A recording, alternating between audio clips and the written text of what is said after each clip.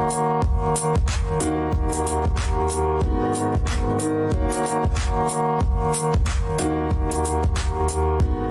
there everyone, I'm Bryce and welcome back to Let's Talk Tech, the podcast all about talking about technology and the way it impacts our lives, and of course, the latest tech news from the past week. Now we'll get to the tech news in just a minute, but first, I'm joined here by my friend Ben, because he's been doing a lot of changes to his life recently that I think are very interesting. And I think it's important to talk about the way that technology impacts our lives here on the show. And Ben's been making some changes to his social media life that I think are interesting, and he brings a good perspective onto the show here. So why don't you go ahead and summarize some of the recent changes you've been making to your social media life, and why have you been making those changes? One of the biggest changes, regardless of whether it sounds big or not, was deleting my Snapchat account and the app itself. Mm-hmm. I noticed that even when deleting my account, it was manipulative in a way where they deactivated it instead of deleting it altogether. Yeah. So I have the opportunity to resurrect it within 30 days to get back to wasting time and creativity.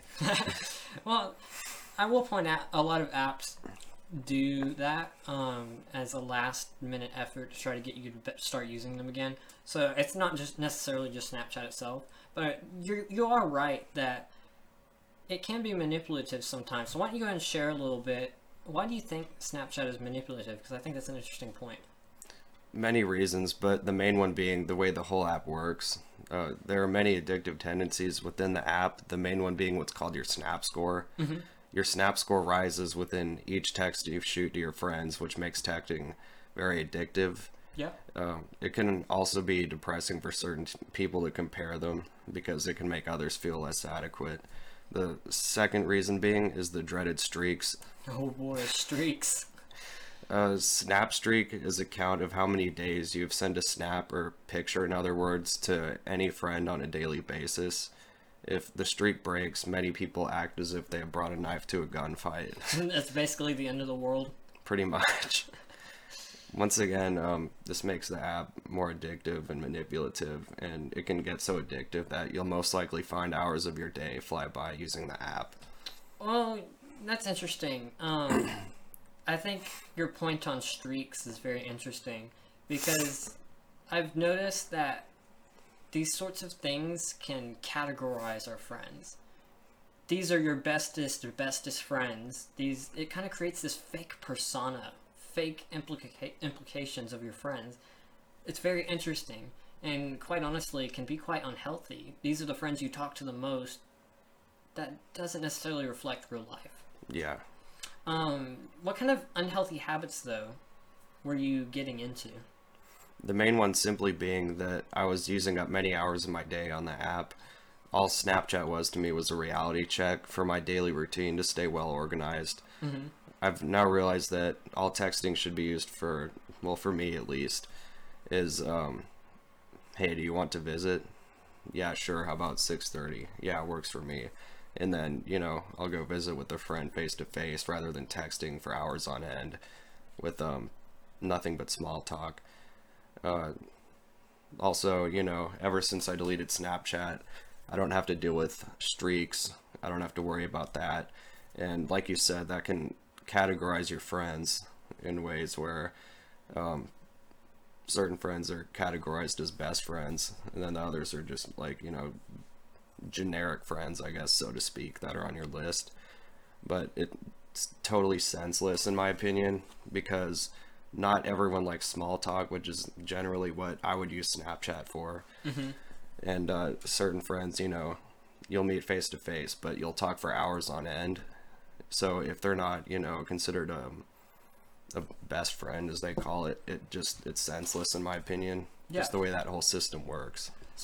So another sort of unhealthy habit that I notice is, and I fall victim to this sometimes, is constantly updating stories and stuff. It can kind of create a bad habit of, it didn't happen if you didn't post it. Yeah. I'd find myself at times when I would visit with friends, probably every 10 to 15 minutes, I'd be that one person who pulls out my phone and would press that button to, film whatever the heck we're doing. Yeah. And then put, whatever the temperature is outside in the corner, the clock with whatever time it is, Oh, make yeah. it all fancy. Yeah. And you know, I didn't really think about it like this until now, but I think it's unhealthy in a way to where I could be talking and visiting with that friend rather than showing all my other friends what I'm doing with that friend. Oh, It's yeah. just, it didn't make sense. Because I fall victim to that habit all the time, at least on Instagram. You Yeah. know, going on a family vacation or something, post every single minute of it. It's honestly a bad habit, but that's simply because balancing social media life and real life can be very difficult. And one of the things that I really like about what you're saying is this emphasis on face-to-face conversation. You know, all too many times nowadays, we're sending our friends text rather than actually engaging in meaningful conversations with them or hanging out or doing fun stuff together. It's sort of this, I don't know, it's also obligatory and fake nowadays that it just doesn't feel genuine anymore. Yeah. So maybe there's a few people out there who are listening to this podcast episode right now, and they're kind of thinking, that could be me, you know, maybe my habits are a little unhealthy. You have any advice to them on anyone who kind of wants to change things up? Maybe they're struggling with the same sort of issues. You got any advice for them?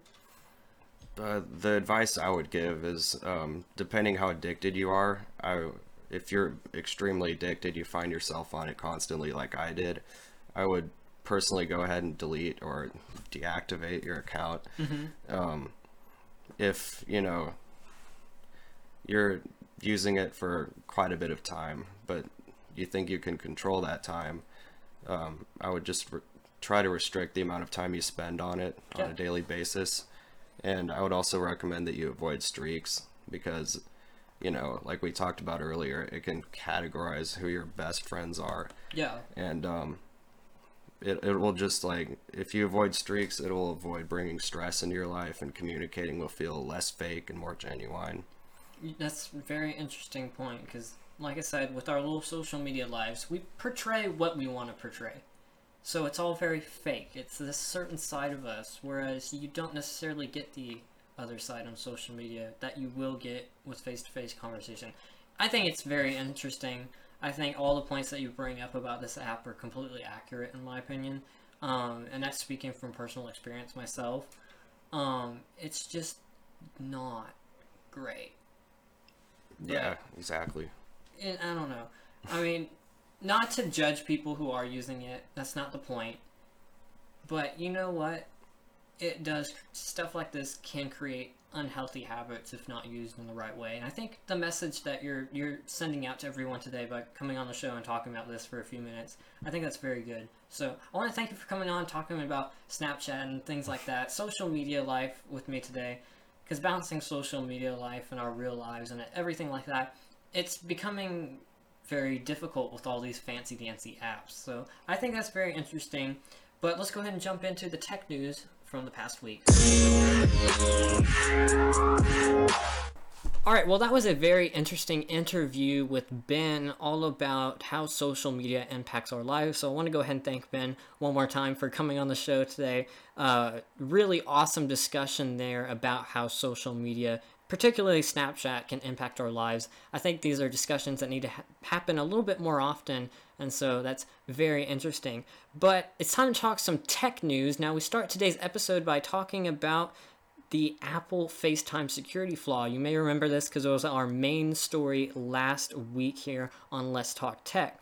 Now, on this Thursday, Apple released iOS version 12.1.4 in order to fix that major security flaw discovered in Apple's FaceTime video chatting app.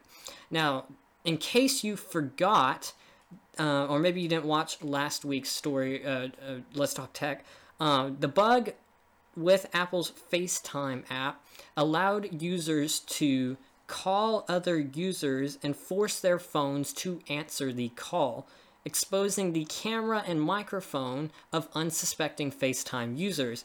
Apple responded quickly by disabling group FaceTime calls a few hours after the issue broke out, and they issued a patch once again this Thursday. It took them a little while, but they did release a patch a week later. Now, in the days since this story originally broke, we actually learned the identity of the person who discovered this major security flaw with Apple's FaceTime video chatting app. Now, it turns out that person was actually a 14-year-old high school student, Grant Thompson. Now, Grant originally found the security flaw and told his mother about it, and his mother then reached out to Apple via Twitter in order to disclose that security issue to them.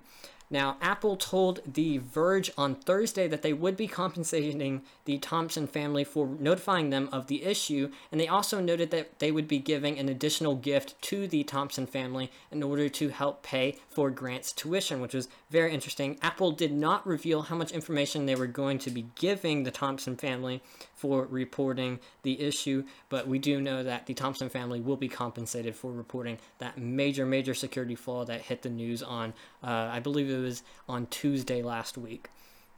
Now, Apple also disclosed that they had completed a full security sweep of the FaceTime app and actually discovered a second security flaw within that app. It involved the live photos feature of FaceTime. Now, they said that they disabled the live photos feature of that app on older iOS and macOS versions. Kind of funny because last week, before shooting Let's Talk Tech, me and Aiden, he was on the show last week, were talking about the FaceTime issue, and he brought up a very interesting point in that he was actually concerned that there may be more security flaws within FaceTime that we didn't quite know about yet. And it turns out Aiden was right. Apple did indeed find another security flaw with FaceTime. Now, this whole process of compensating people and security researchers for finding security flaws is actually nothing new. Apple currently offers $200,000 in or up to $200,000 in compensation for flaws in iOS, and other companies do this practice as well. And security researchers, of course, are constantly motivated to discover flaws in apps so they can get paid for reporting that issue.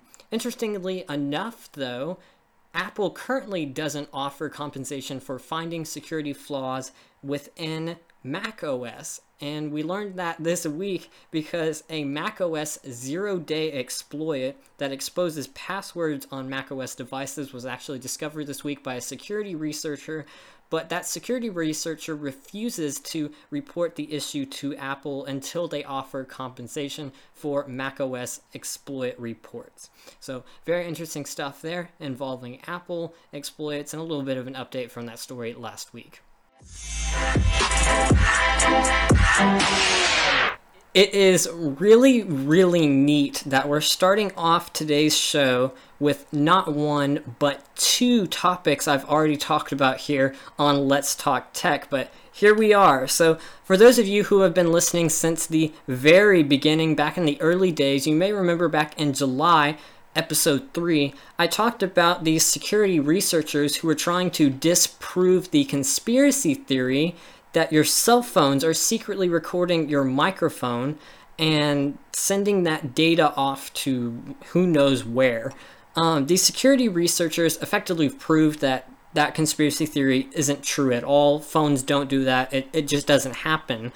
But in the process, they actually discovered a second, bigger, but different privacy flaw where cell phone apps would begin recording the screen while you were using it and then sending that recording off to data collection services. Now, this practice, known as session replay, is in the news again this week. So here's a little clip about me talking about it last time here on Let's Talk Tech, episode 3. Instead of actually recording your microphone, it turned out that these applications, at least some of them actually would record what you're doing in the app, a nice video file, and send it off to third-party data mining places. So one of these apps in particular that they disclosed and talked about was an app called GoPuff, which is sort of like a food delivery service type thing. And what this app did is it recorded a video of the screen and sent it off to a third-party mobile analytics company called AppSeed. Now, an investigation this week once again brought light to this issue of session replaying, and this investigation by TechCrunch brought light to another company that was behind it all, a platform analytics tool known as Glassbox. TechCrunch was able to discover that all of the apps that they found using session replay, including major travel agencies such as Expedia and Hotels.com, none of them actually asked the user's permission before recording on their devices and did not disclose this practice in their privacy policies, and that these session replays actually exposed sensitive information in its recordings, such as credit card and passport information. Now, shortly after this news broke out, Apple released a tough statement on the issue against this practice. In a statement to developers, Apple said, "Protecting user privacy is paramount to the Apple ecosystem. Our App Store review guidelines require that apps require explicit user consent and provide a clear visual indication when recording, logging, or otherwise making a record of user activity." Now, this is a big move by Apple. They've taken a clear stance on this issue, and that is a very good thing. Apple stated that developers must either remove the recording code or start disclosing this practice with the users using the apps. Otherwise, they can face consequences, presumably being removed from the App Store. It's worth noting that Google also has guidelines in place against this practice, but they did not release any statements about the practice this week in wake of that latest investigation. So once again, screen replaying was in the news this week. I talked about that on episode 3. I think it was kind of interesting that this topic was brought up again several months later, but here we are. So Apple taking a tough stance yet again against this issue, and that is screen replaying this week.